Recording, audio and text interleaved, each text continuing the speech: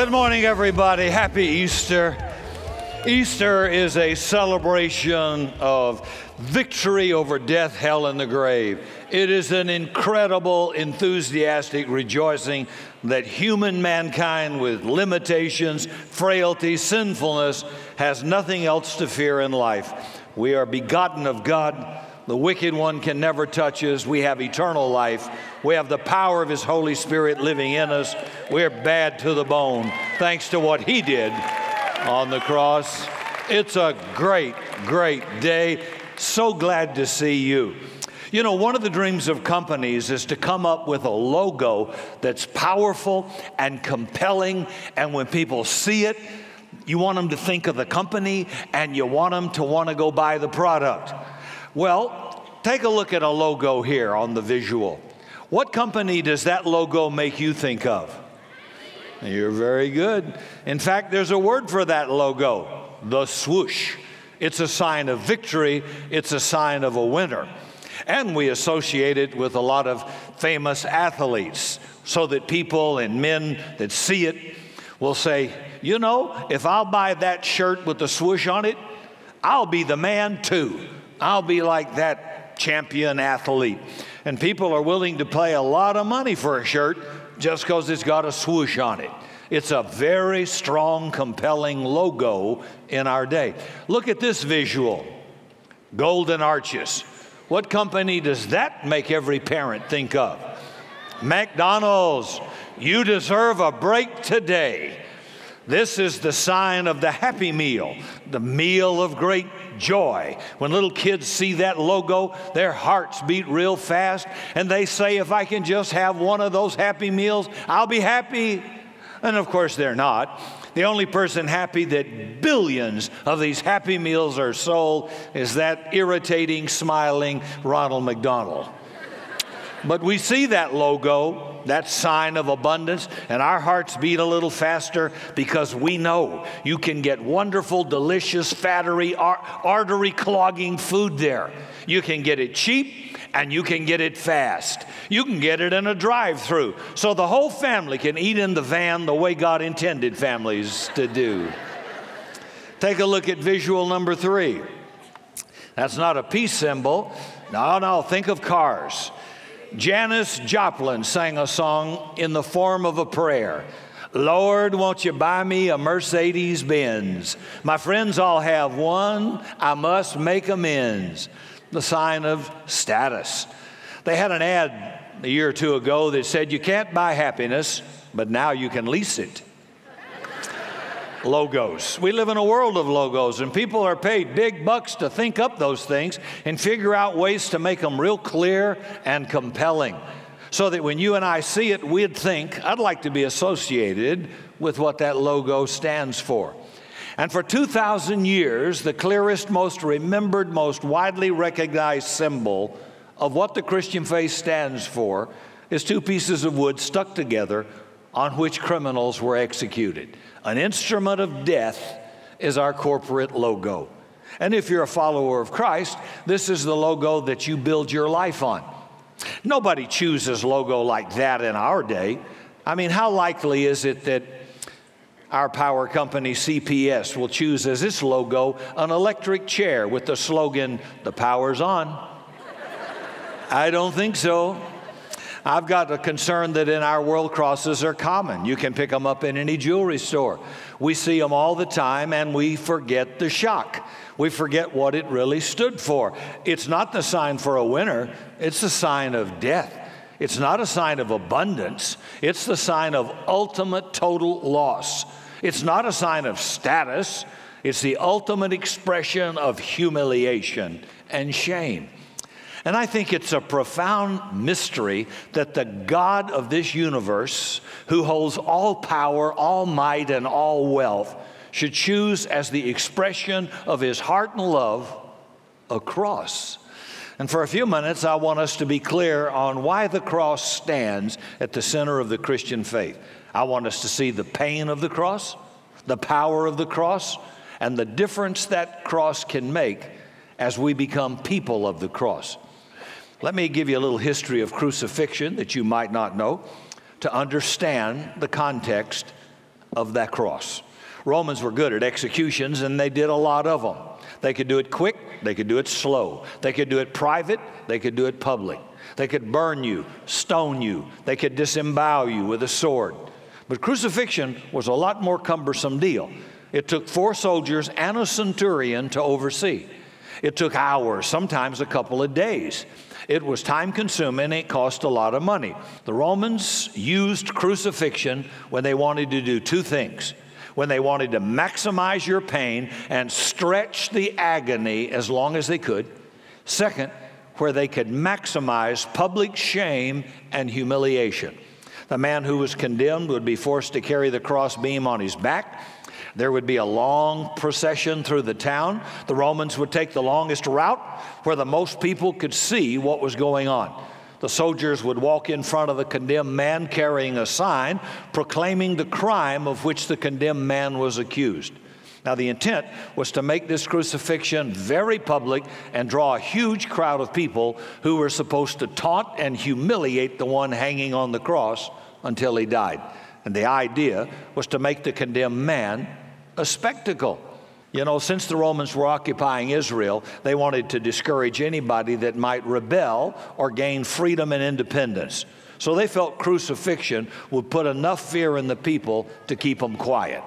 Crucifixion was used primarily in cases of treason or insurrection. It was such a cruel death, Roman law prohibited any Roman citizen from crucifixion.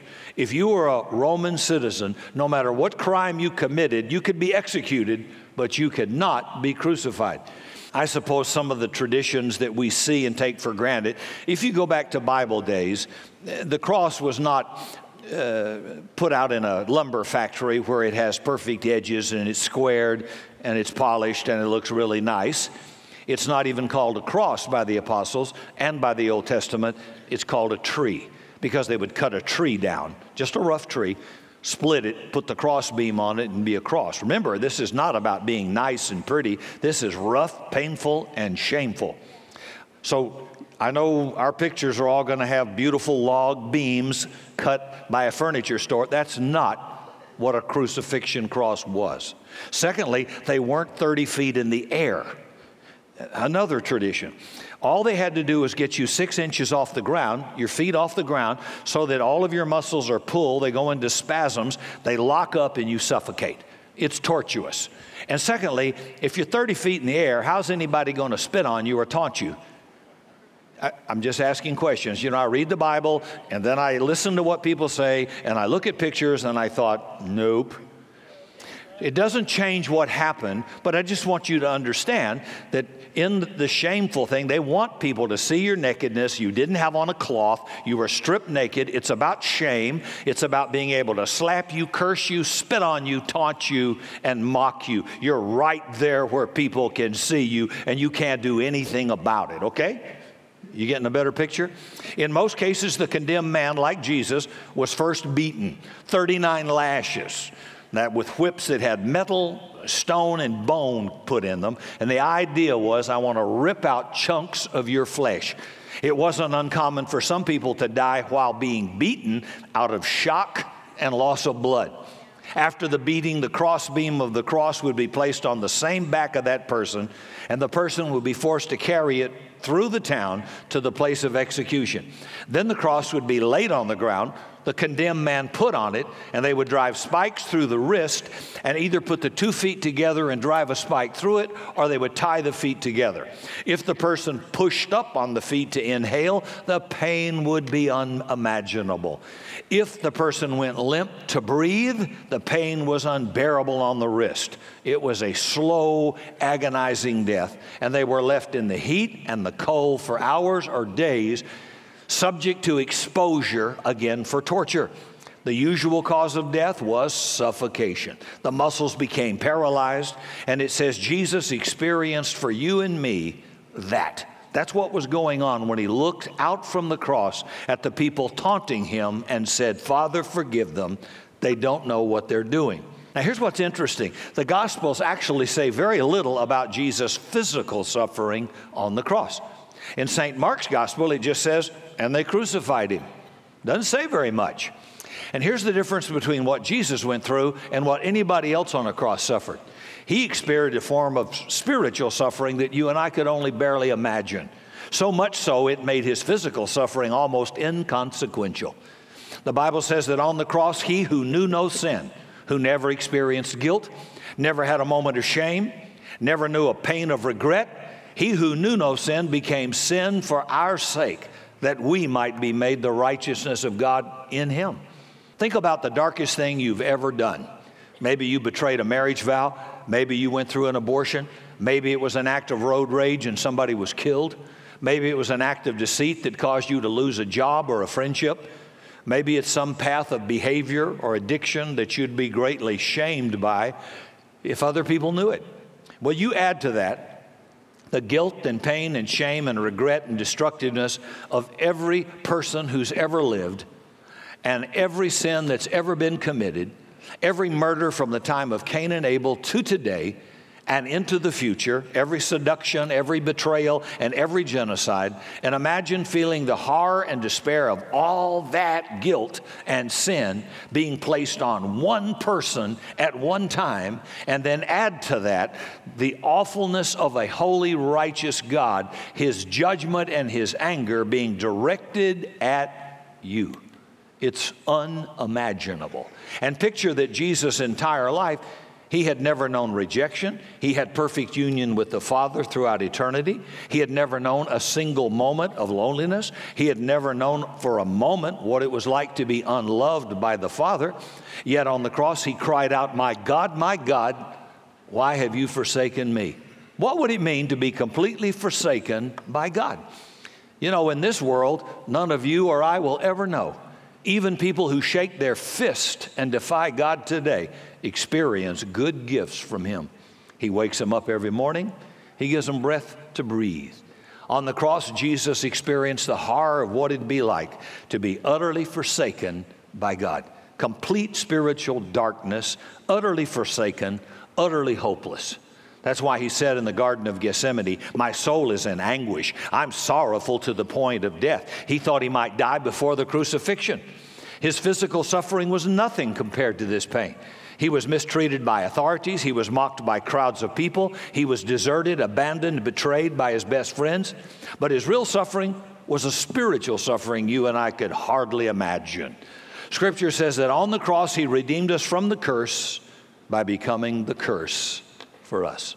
He experienced supernatural suffering and guilt that you and I will never know, so that you and I can experience the supernatural forgiveness and healing we could never earn.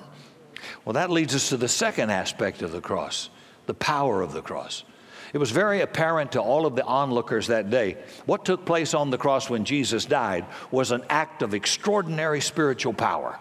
The Bible says he hung on the cross. The land became dark. The earth shook. We're told that when he died, the veil in the temple was split from top to bottom. A centurion looked up and said, "Truly, this is the Son of God." Now understand the kind of power released in that cross. First, there's the power of forgiveness. Because on that one man, Jesus, God laid the guilt of the whole human race. It says in Isaiah, "And the iniquity of us all was laid upon him." Your guilt and my guilt on that cross with Jesus, your sin, my sin, with Jesus. And the Bible says the blood of Jesus cleanses us of every sin. When that veil in the temple was ripped open, God was saying, "I want you to have full access to me. You come to me anytime you want because of my son Jesus and his sacrifice. You can live in my presence all the time." Wow. Even in this world, we don't get access to very powerful people, do we? It's not easy. And the human race lives under the sad truth that we are sinful, God is holy, and we've been cut off from him by our sin. But on the cross, God says, "Hey, because of what my son did on the cross, the veil is ripped into. Through Christ, you can approach my throne, the throne of grace and mercy, and you can come with boldness." You don't have to come in fear. You don't have to crawl. You can come boldly. Listen, I have access to the Father through Christ, St. Paul says. I got to be very respectful here. I'm a very very honorable of Mary, Virgin Mary, very honorable, very respectful and honorable towards her, an incredible woman, and we preach that. But you can't get to the Father through Mary, and you can't get there through any of these apostles. And if you read what they did, even walking with Jesus, I got it made. They are stinkers. They bragged over who would be the greatest. There was jealousy among them. It's unbelievable. Here's what Scripture says by St. Paul. There is one mediator between God and man, the man Christ Jesus. It's not Rick, it's not a pastor, it's not a pope, it's not a priest. You are all priests and kings if you're a Christian. You have direct access to the Father through Christ, and he says you can come to me anytime you want, and you come boldly. My kids do, now they're in their 30s, they don't crawl into my office or on my phone, humbly respect. It's Daddy, I need some money, or Daddy, I blah, blah, blah. It's an intimate relationship, and they come boldly. Well, God says, I want you, through Christ, to come boldly to me. Don't crawl down the aisle. You don't have to beat yourself. Father beat Jesus for you. Most of us need a good beating, but he's already taken my beating. So I don't have to beat myself up. I don't have to condemn myself. He's already been condemned. He bore my iniquity. He took my pain. He took my guilt and my shame. And he says, now you can come to me anytime through Christ. The cross is also the power of reconciliation. People can be reconciled not just to God, but to other people.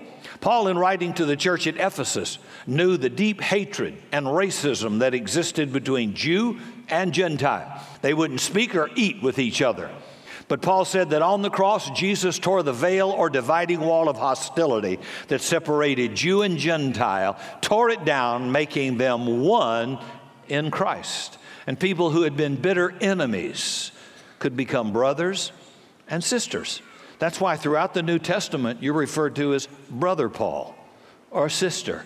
It's family talk. It's because of what Jesus did. That cross is not a symbol of nationalism. It's not a symbol of race. It's not a symbol of gender. It is a symbol of the God who became flesh, who made all of us one in him. So much so that he says, I'm sorry, there's no Jew or Gentile, no slave or free, no male or female, no African American, Caucasian, Asian, Hispanic, for you are one in Christ. Martin Luther King Jr. said, the most segregated hour in America is 11 o'clock on Sunday. Apparently, a lot of churches didn't get the memo. Tear it down. And people who had hatred and bigotry through Christ get a new heart change and become one. That gets people's attention. John the beloved, John the apostle of love, all this guy wanted to do was kill you. Listen, he's called a son of thunder. He didn't get that by being huggy. He was mean as a snake. Any sound that wanted to not allow Jesus in or to be hostile, he says, Lord, let's call fire down from heaven and incinerate them. And Jesus was, back off, John. You don't know what spirit you're of. I didn't come to burn people up. I came to save them. And yet this guy, through Jesus, becomes the apostle of love. Who could do that? Only Jesus could do that. He changes your heart. Here's what religion does. It changes what you wear, what you eat, what you touch. Eat, drink, touch, taste, smell. That's religion. And it doesn't change your heart at all. You can kill, you can hate, you can be bigotry. Jesus says, I don't give a rip about your external. Give me your heart, because it's out of the heart are the issues of life. And if your heart doesn't change, laws don't mean anything, rules don't mean anything, your wardrobe doesn't mean anything. And that's why we don't put any emphasis on the outward. It's about the heart. You love people who are unlovely. We've had people come in here from all walks of life, from strippers to criminals. And I want everybody to know, you're welcome. I want you here. Everybody's welcome here. Only God can fix you. I can't fix you. I can't condemn you enough to fix you. Only God can fix you. And if he fixed these people, he can fix you. He can fix me. He can fix us all. So I want you to know you are welcome. I know the baggage you carry. I'm not stupid. And neither's the Lord. But the incredible love for you means I've got to see the potential in you. He does. Somebody saw it in me when I was 30 years of age, in spite of what I was, but saw what I could be, shared good news with me. And when I gave my life to Jesus, there was an instant justification and salvation, but it took years of progressive change and transformation working in me to be a whole lot different. And I don't need any emails because I probably still need some more work. Okay, all right, I know that. I hadn't got it all together, and nobody ever will till we get to heaven. But boy, the change is dramatic and radical. Power of reconciliation. And so people who have been bitter enemies can become brothers and sisters. People redeemed by the blood of the cross can be reconciled to each other and reconciled to God. Blacks and whites and Hispanics and male and female, people of different nationality, no hostility. What on earth can do that? The government can pass laws, but it won't work. It's only the power of the cross. And there's victory over evil. There's power over sin. Paul writes in the book of Colossians that when Jesus died, he disarmed principalities and powers opposed to God, just like Satan. And Jesus made a public spectacle of them. Remember, that's what the religious leader and people thought they were doing to Jesus, shaming and humiliating him. But what was actually happening on the cross, he was really showing the ultimate triumph of the self-sacrificing love of God, and declaring that any darkness that tries to stand in the way of that will be totally defeated. Sin and guilt were ultimately defeated on the cross. That's the power over sin. Now, Satan doesn't care if you have a cross, or you put them around your house, or you wear them around your neck, or you even believe in a cross. He just doesn't want you to know what happened there. That there he suffered a humiliating, eternal, irreversible defeat that can never be changed. And he wants to hide that so that you can have a cross, but 432 laws, guilt, shame, and condemnation. If you knew what happened at the cross, you could never suffer with that. You could never suffer with insecurity, inferiority. I'm just nobody. Shut up. I'm a child of the King. I know what happened at the cross. You're a liar, Satan, and you've been defeated. So if he can obscure what happened, he doesn't care how many churches put up crosses this Easter all over the world, as long as you don't know what really happened there. And he took the law and nailed it to the cross and took it out of the way. I don't come to God the Father by law. I come to him by faith in Jesus. He kept the law. I've never kept it a day in my life, and I'll bet you haven't either. I don't see anybody glowing in the dark in here. That's right. All have sinned and come short, but I come to him through Christ. And part of what that means is I don't have to be defeated by sin. I'm not perfect. You're not perfect. I'm not sinless. But I'll tell you what, I sin less because of him. And you start to change. You can begin to experience transformation. You don't have to be stuck in an addiction or a trap because of the power of the cross. And that's why for 2,000 years, at the center of the Christian faith stands not a candle, not a star, but a cross. Paul says, for the message of the cross is foolishness to those who are perishing. See, to them, the cross stands for humiliation, loss, and death. And what they're after is victory, abundance, power, status. He says, for the message of the cross is foolishness to those who perish, but to us who are being saved, it's the power of God. And God's primary concern is not that you display the cross, but that the self-giving, self-sacrificial love that was expressed on the cross be made manifest publicly in your life. In boardrooms, in classrooms, in living rooms, in every room, that you and I become men and women of the cross. Now, a lot of you culturally come from different backgrounds. A beautiful lady came in a year ago, I think at Easter, and says, I noticed you don't have crosses on the wall. I says, no, ma'am, we preach the cross. It's not about how many are displayed. I said, my suggestion would be for you to get on one and die to yourself. That's what they're for. But a lot of people think they're supposed to be displayed. You'll find no evidence of that in the New Testament. That'd be like saying I'm going to put an electric chair around the auditorium because Jesus died on an electric chair. You'd say, ooh, that's terrible. Right. It's a symbol of execution. But culture and tradition minimizes that dulls our sensitivity to it, and we get caught up and we forget that it's not displaying crosses, it's displaying what happened at the cross through me to others and through you. Let that love of God be shed abroad in your heart, he said. So, Jesus gave some pretty sobering words, the most ever recorded in human history. They'd have changed more lives and more people than words spoken by any CEO, prophet, or guru. He said, if anybody will follow me, they have to deny themselves, take up their cross daily, and follow me. So, let me ask you this morning as we close. Have you chosen to be a people of the cross? Whatever in my life that is dishonoring to you, Lord, I want you to help me crucify it. Maybe it's lust, maybe it's resentment, maybe it's greed, maybe it's, deception.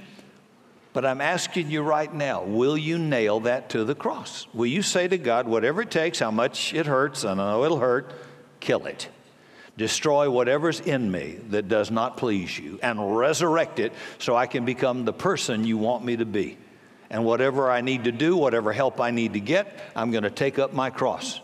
Will we be known as a people of the cross or a people of wealth, a people of status, a people of power, a people of pleasure, a people of comfort?